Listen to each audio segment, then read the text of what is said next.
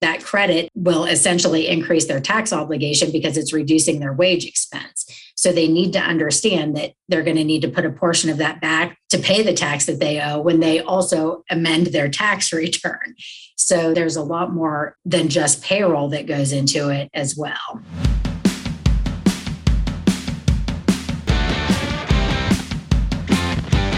From Ray and Associates Studio, this is Unsuitable, a business and financial services podcast for entrepreneurs, tenured business leaders, and others who are ready to look beyond the suit and tie culture for meaningful, measurable results. I'm Doug Hauser. On this weekly podcast, thought leaders and business professionals break down complicated and mundane topics and give you the tips and insight you actually need to grow as a leader while helping your organization to grow and thrive. If you haven't already, hit the subscribe button so you don't miss future episodes. And if you want access to even more information, show notes, and exclusive content, visit our website at www.raycpa.com/podcast and sign up for updates. When you think of Labor Day, you might be thankful for a day off and thinking about spending time with family or relaxing.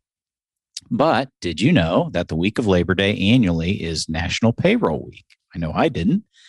Founded in 1996 by the American Payroll Association, National Payroll Week celebrates employees and the payroll professionals that pay them.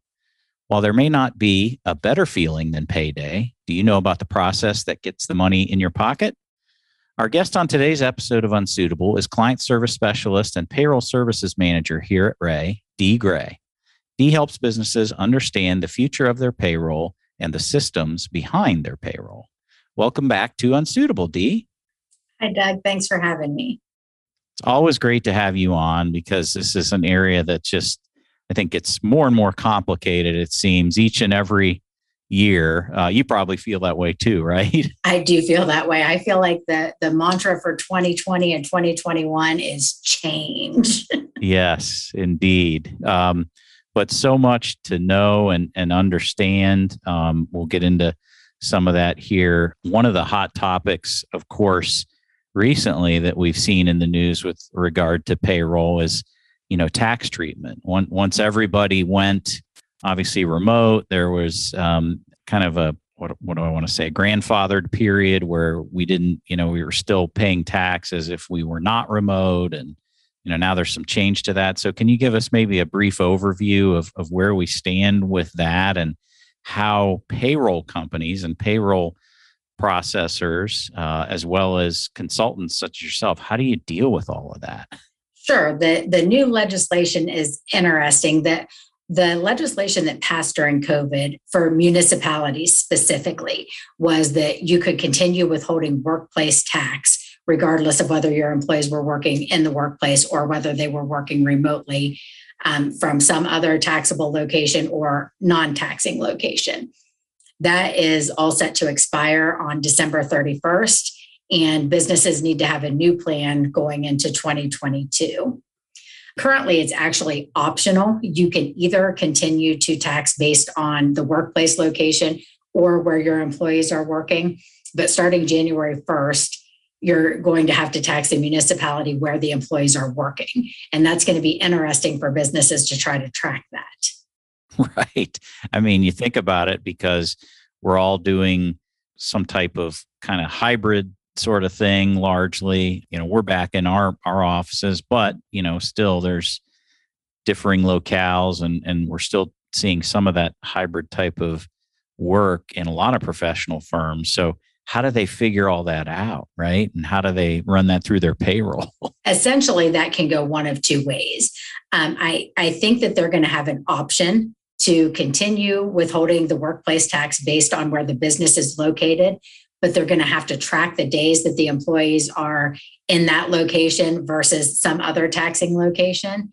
Mm-hmm. And the employees, for instance, if they work in a remote location from their home where there's no tax obligation, they could then request a refund from the taxing location based on the number of days worked at home versus in the office. Yeah. If they live in another taxing municipality, they're going to have to track that separately. I think that the businesses then are going to have to withhold based on the number of hours or the number of days worked in each business location, which for Ray and Associates can get kind of interesting because even if you go to another office, then that opens up the liability for withholding in that office for the days that you work there.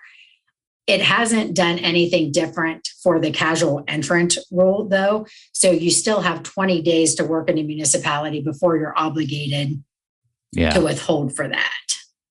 Yeah, we see this, a lot, of course, in the construction client base that I deal with. They're very used to this, but for a lot of firms, of course, where they were, essentially centered in one locale, this is all new. So yeah, and it's going to be a big change.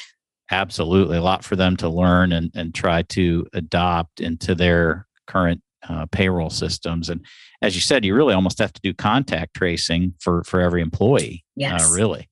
Yeah. So you better be prepared to do that from a system perspective, right? Yes, absolutely.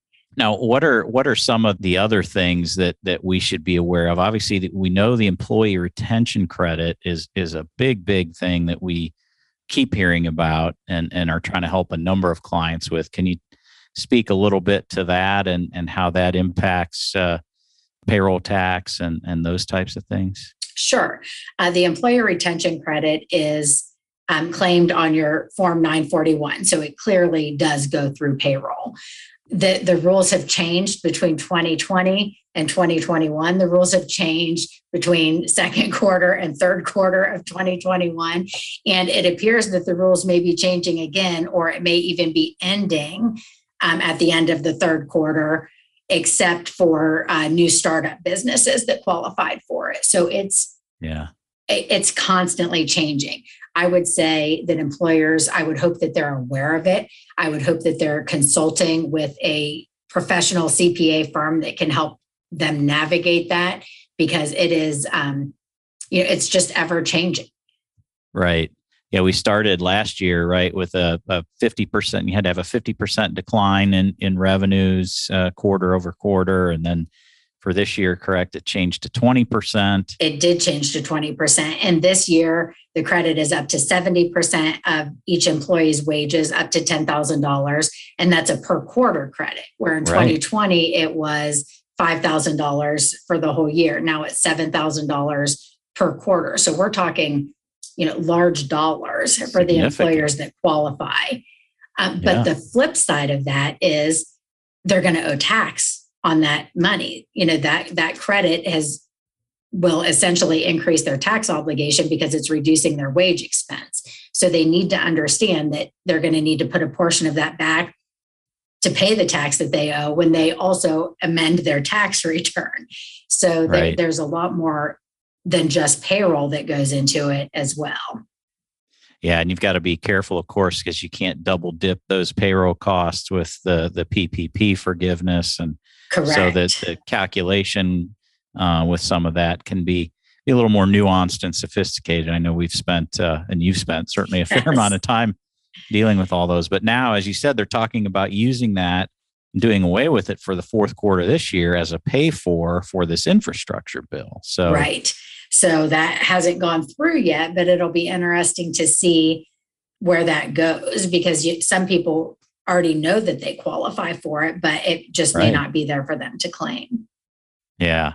So let's shift a little bit and talk about technology. What are some of the big changes you've seen in technology in recent years, and where do you see us going with that in terms of payroll and assistance with all those types of things? Any updates there?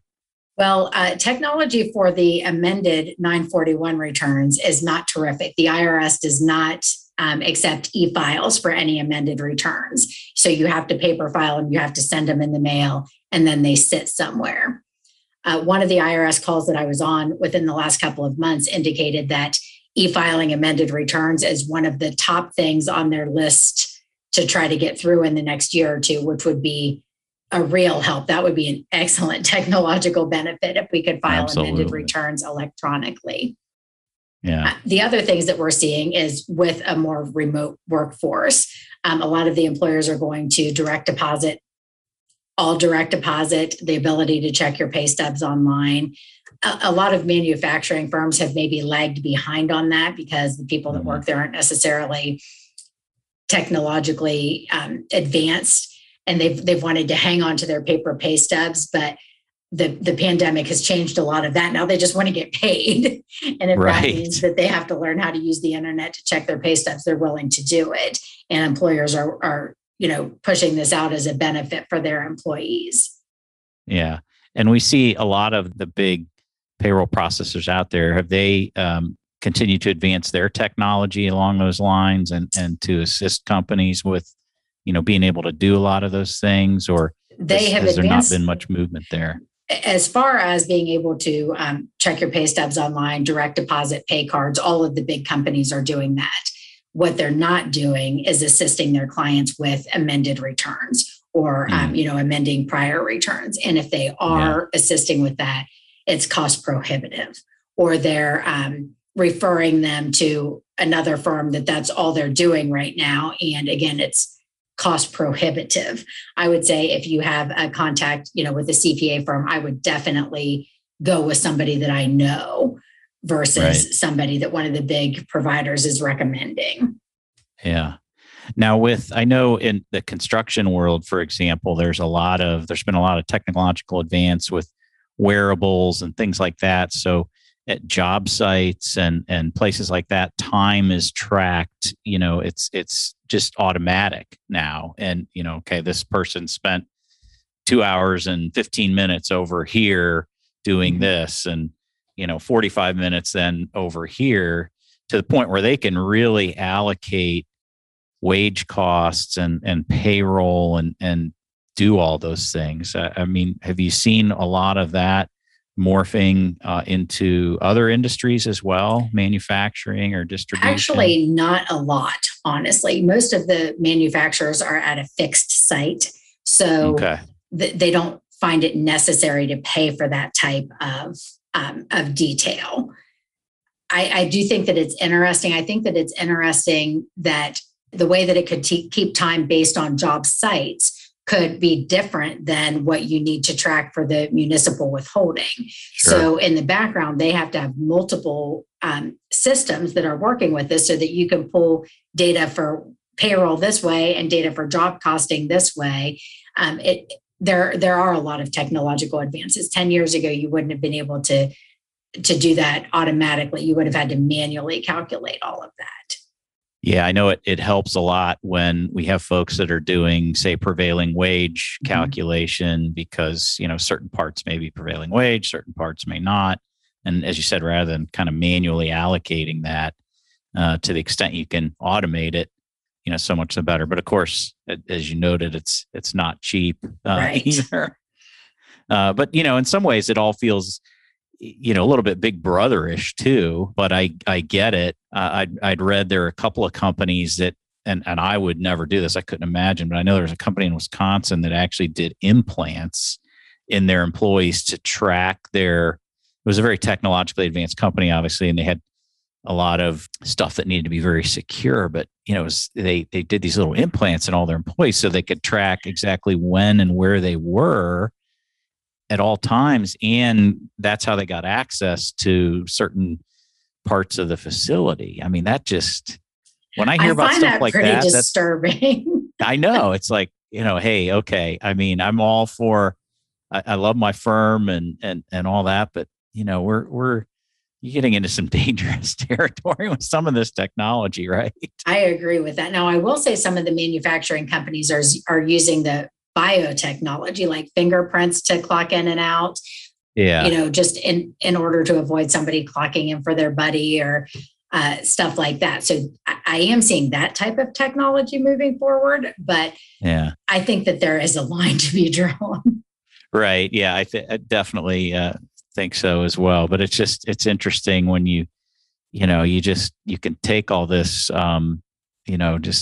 it's exponential, the advances that we see in all these different technologies. And if you continue to sort of think ahead, boy, it's amazing what it can and can't do. Absolutely. So what else in terms of payroll processing, what else should our business owners be aware of out there? What can they do to make their lives, easier and more efficient when it comes to this? I would say another thing that should be on their radar, it's back to the remote workforce. It's not only municipal tax that you have to be concerned about, but it's also state tax. And if you have employees that are working in other states where you traditionally have not had a physical presence, it can open you up to Nexus for actual tax filings to be done in that state. So it's really easy to say, we have the technology, we can work from anywhere now, but you have to really consider the ramifications in the background. Nobody wants to get caught with a big tax bill that they didn't know was coming because they've missed some obligations created by having a remote workforce. Yeah, that's a great point as well. And certainly I know our state and local tax team has been very busy trying to counsel clients through that process to recognize the risk that they may have. And okay, how are we going to deal with that? As you said, does it create nexus, or what should we do? But you don't want to be caught. One thing that kind of gets lost in the wayside is workers' comp coverage. If you're an Ohio employer, only your employees in Ohio are covered on your policy. Now, Ohio does have the option to add other states' coverage onto your policy, but it's not automatic. You have to go through a process. It's actually, I think, insured by Zurich Insurance Company. So it's essentially a rider on your policy. Or you can, in most states, get private insurance through your insurance carrier. But it seems like that one is something that people are a couple of months down the road going, oh gosh, I didn't even think about that. What do I need to do with workers' comp? Yeah, and you don't want to be unprotected when it comes to that. Don't want to be unprotected. That would be very, very dangerous. But yeah, and that's a great point too, because of course Ohio operates very differently than any other state when it comes to workers' comp, as you suggested. So, yes. Yeah, it's an ever complex world. So that's fascinating stuff. Well, Dee, what else? Anything that, as we think about some maybe couple of parting words of wisdom for our business owners out there that they should really be focused on and make sure they're in contact with a professional payroll consultant such as yourself? I would say Ohio is releasing new tax tables that actually take effect September 1st. So if you're manually calculating your payroll for any reason, you'll need those updated tax tables. I believe Ohio has a minimum wage increase coming again in January. So maybe find a blog, find a website that you trust, just try to stay on top of the changes because they don't stop coming. They don't. It keeps you and your team very busy. That's I know, right. And you're such a tremendous resource for us, for our clients and others. When we have payroll questions, we know who to call. So we're glad to have you and the team as part of our team for sure. Well, thank you. Absolutely. Well, great to talk to you again, Dee, and we'll, I'm sure, have you on again because, as you said, there's just so much changing and so much going on that owners need to be aware of and make sure they're on top of. So look forward to having you on again. All right. Thank you, Doug. Yes, and if you want more business tips and insight or to hear previous episodes of Unsuitable, please visit our podcast page at www.racecpa.com/podcast. And while you're there, sign up for exclusive content and show notes. Thanks for listening to this week's show. Be sure to subscribe to Unsuitable on Apple Podcasts, Google Podcasts, or wherever you're listening to us right now, including YouTube. I'm Doug Hauser. Join us next week for another Unsuitable interview from an industry professional. The views expressed on Unsuitable on Ray Radio are our own and do not necessarily reflect the views of Ray & Associates. The podcast is for informational and educational purposes only and is not intended to replace the professional advice you would receive elsewhere. Consult with a trusted advisor about your unique situation so they can expertly guide you to the best solution for your specific circumstance.